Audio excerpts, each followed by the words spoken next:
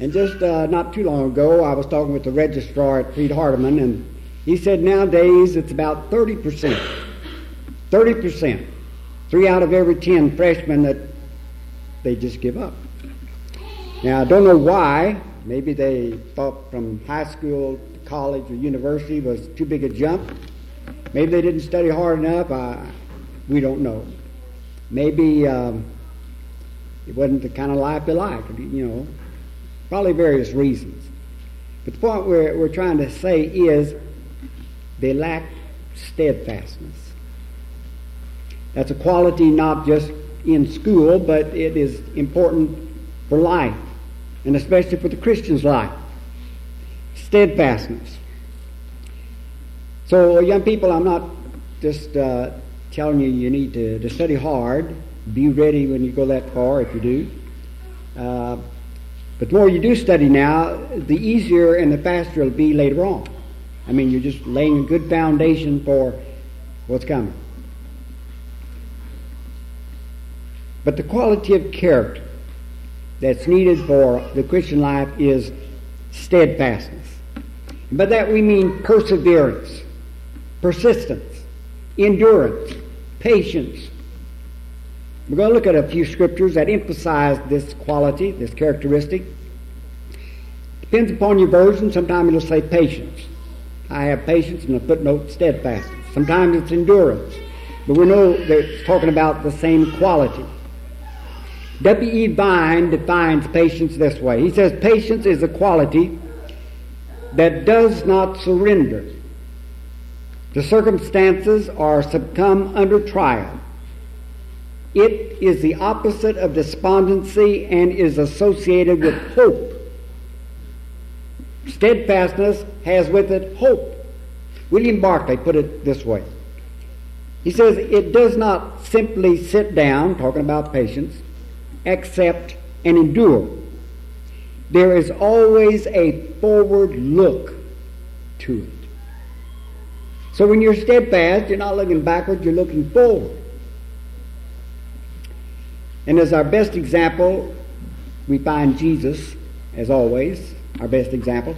In Hebrews 12, beginning at verse 1, we read, therefore let us also, seeing that we're compassed about by so great a crowd of witnesses, and we just read in chapter 11 about many brothers and, God's people, we'll call them brothers and sisters, in the Old Testament days that by faith served Him.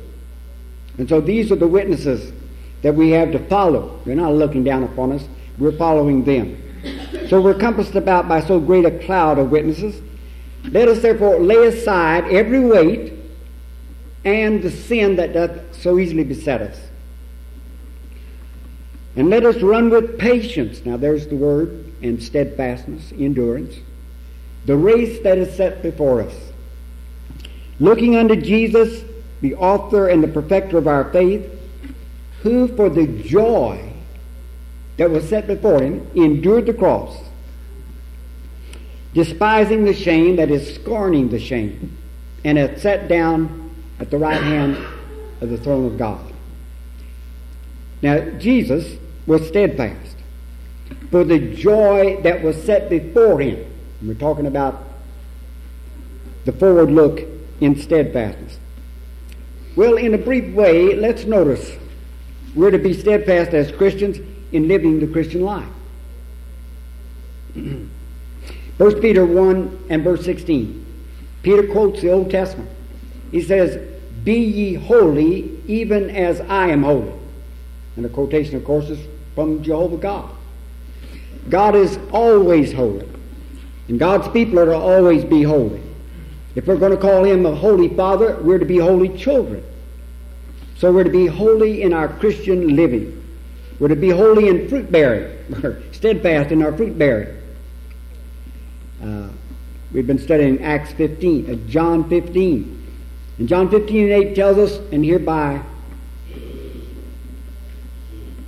shall we glorify the Father, that we bear much fruit, and so shall we be His disciples. So fruit bearing is something that we're to do on and on and on. When the Lord was telling the parable about the sower, talked about the 4 types of soils. Then he expressed in Luke 8 and 15 what the good soil was like. It's like those people who have an honest and good heart, he said.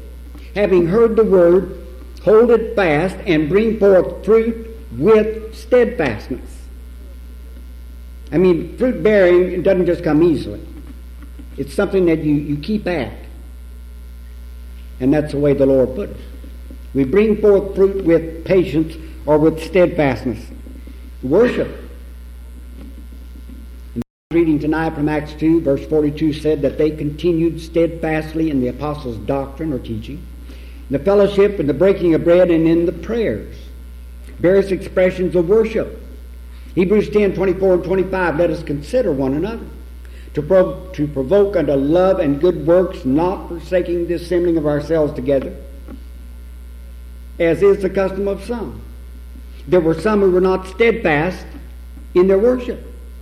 Paul said, let's don't follow their example. Let's consider one another. When we come together primarily to worship God, but that's not the only reason. We come together to provoke, in considering one another, unto love and to good works. We stand around and we greet one another, and we should, because we're trying to encourage one another to be steadfast in worship.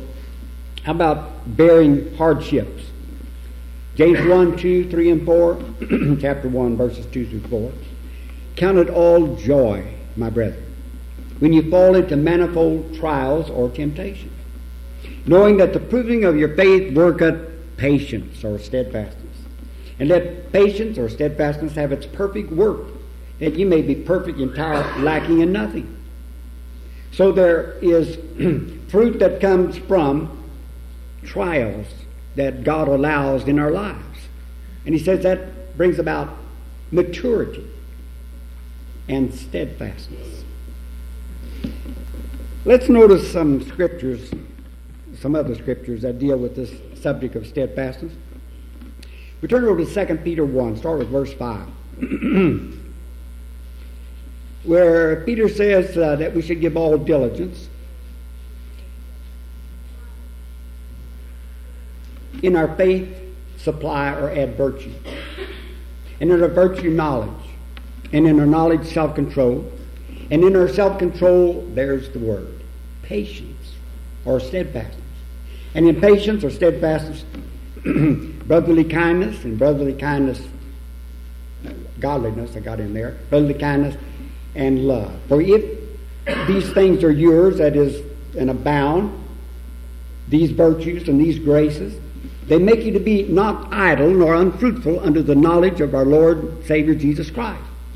But he that lacketh these qualities, these graces and virtues, is blind, seeing only what is near, having forgotten the forgiveness of his former sins. Wherefore, my beloved brethren, give the more diligence to make your calling and election sure. For if you do these things, that is, add these graces to our lives, you shall never stumble, and thus shall be richly supplied unto you the entrance into the eternal kingdom of our Lord and Savior Jesus Christ. When he says give all diligence, that was the beginning point, verse 5, and then in verse 10. It's talking about persevering application. And so we have steadfastness as a part of God's graces. Even a part of the fruit of the Spirit. Galatians 5, 22 and 23, the fruit of the Spirit is love and joy and peace and long-suffering. Your version may say patience, kindness, goodness, faithfulness, meekness, and self-control, against which there is no law. And then look in Galatians 6 and verse 9. Let us not be weary in well-doing, for in due season we shall reap if we faint not. Now you notice in a sort of a negative way he's talking about being steadfast. When he speaks about not fainting, about not being weary in well-doing, that's being steadfast. James 5, verses 10 and 11. There he refers to the Old Testament prophets, to Job, when he says, "Take, brethren, for an example of suffering and of patience, the prophets who spake in the name of the Lord.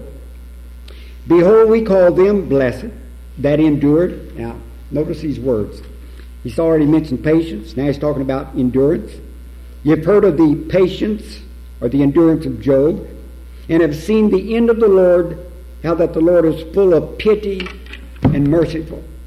So, there are good examples among the prophets of steadfastness. A couple of more, or anyway, one more. 1 Corinthians 15 and 58. Paul said, "My beloved brethren, be ye steadfast, unmovable, always abounding in the work of the Lord. For as much as you know that your labor is not in vain in the Lord." Those three go together. Steadfast, unmovable. If a person's movable, he's not steadfast. And then always abounding in the work of the Lord. Excuse me. James J. Corbett was a heavyweight boxer of a century ago. I think it's about 1892 when he whipped John L. Sullivan to become the world heavyweight boxing champion. He was sometimes referred to as Gentleman Jim. And he was asked one time, what is the most important thing that it takes to be a champion? But he asked a good man. I mean, he was a champion. And before I tell you what his answer was, he fought John L. Sullivan. Now, any of you know anything about boxing, remember these two personalities. Corbett, John L. Sullivan. Sullivan was the only fight he ever lost was when he lost to Corbett. Well, back in his day, they didn't use boxing gloves. They fought barefisted. But it was about that time that they changed and they started using gloves. And they would fight until not 10 rounds or 12 or 15 rounds that might be set. They fought until a man was knocked out or he just couldn't answer the bell and come out and fight again.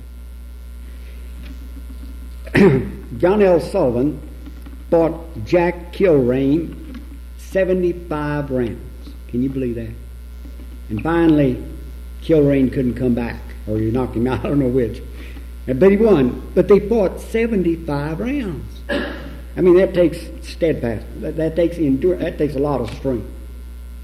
Well, with that sort of in mind, how they fought back then, James J. Corbett answered the question, what is the most important thing that it takes to be a champion?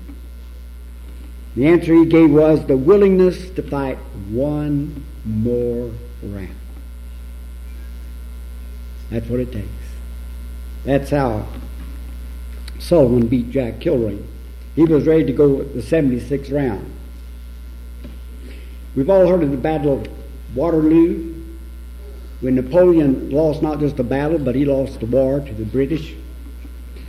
But it's been said that the British soldiers were not any braver than Napoleon's troops, but that they were brave 5 minutes longer.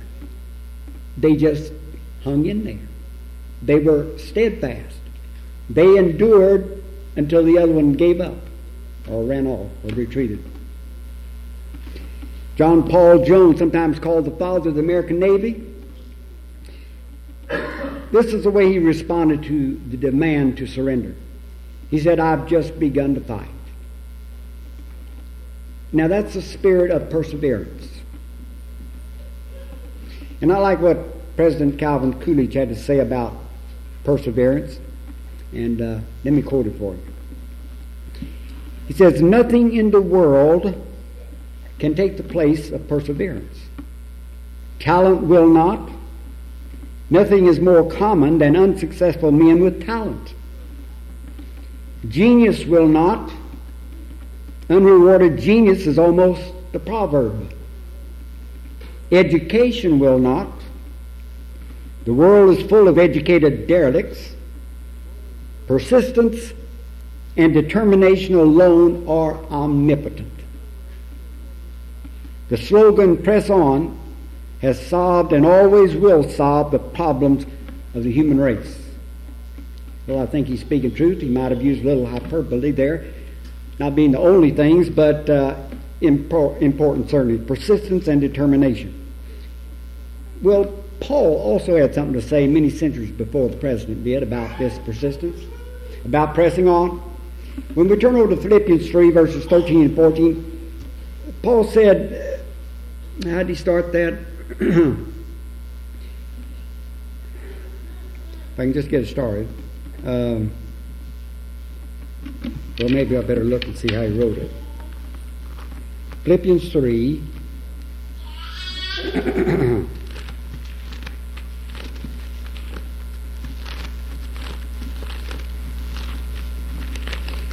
And we'll just read 13 and 14.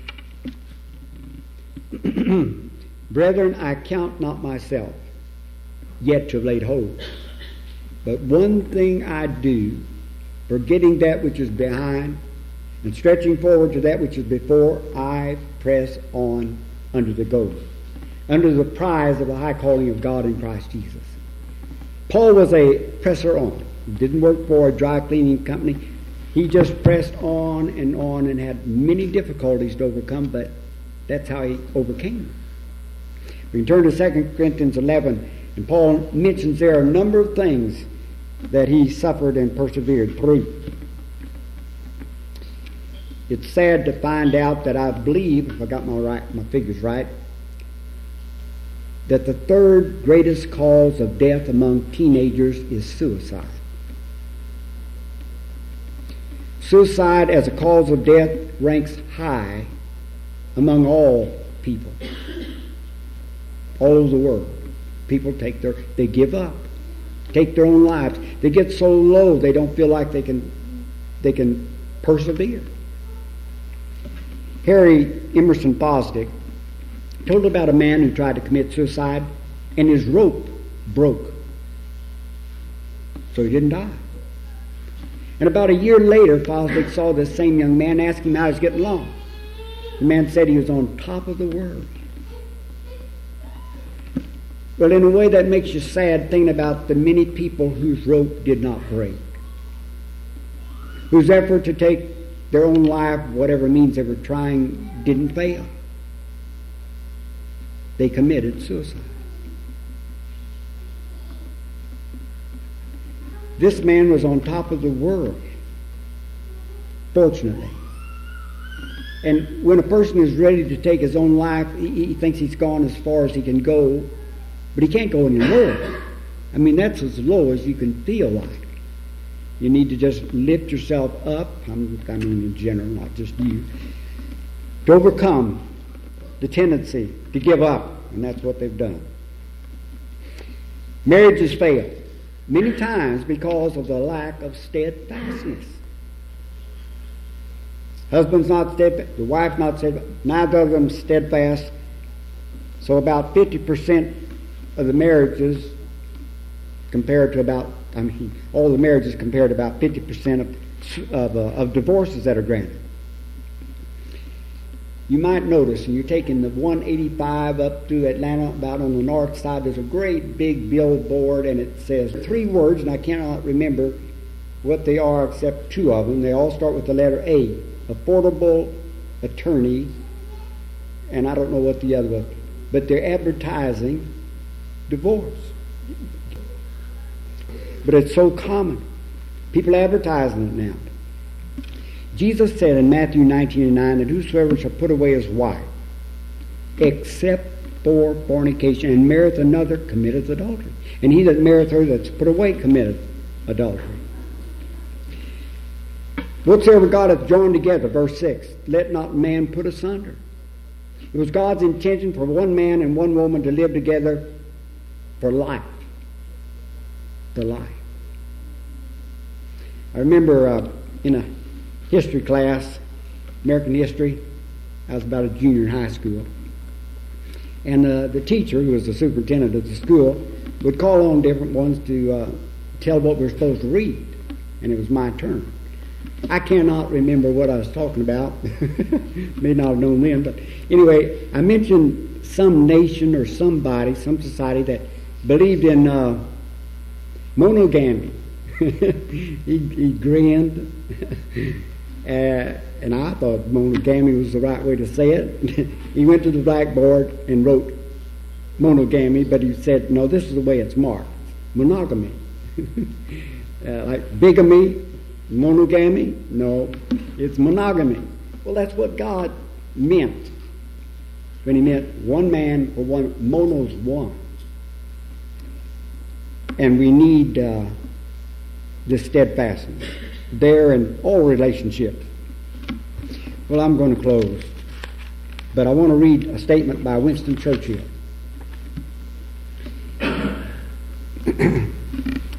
He said the credit belongs to the man who is actually in the arena, whose face is marred by dust and sweat and blood, who knows the great enthusiasms, the great devotions, and spends himself in a worthy cause, who at best, if he wins, knows the thrills of high achievement, and if he fails, at least fails daring greatness, so that his place shall never be with those old and timid souls who know neither victory nor defeat.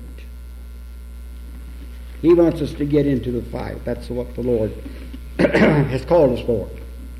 To come and to be one of his soldiers. And that requires steadfastness in living the Christian life, in bearing fruit, in worship, in bearing hardships. Steadfastness. Otherwise, we can't make it. We have a song of invitation. We want to sing this to encourage anyone who has that desire to serve God, who will find in God, in Christ, that power and that spiritual strength to endure, to overcome hardships. They're coming. It's a part of God's chastening. He has a purpose. And so we're not to feel like, well, he's slighted me, he's forgotten me. He's saying, I'm your Father, and I'm just chastening you.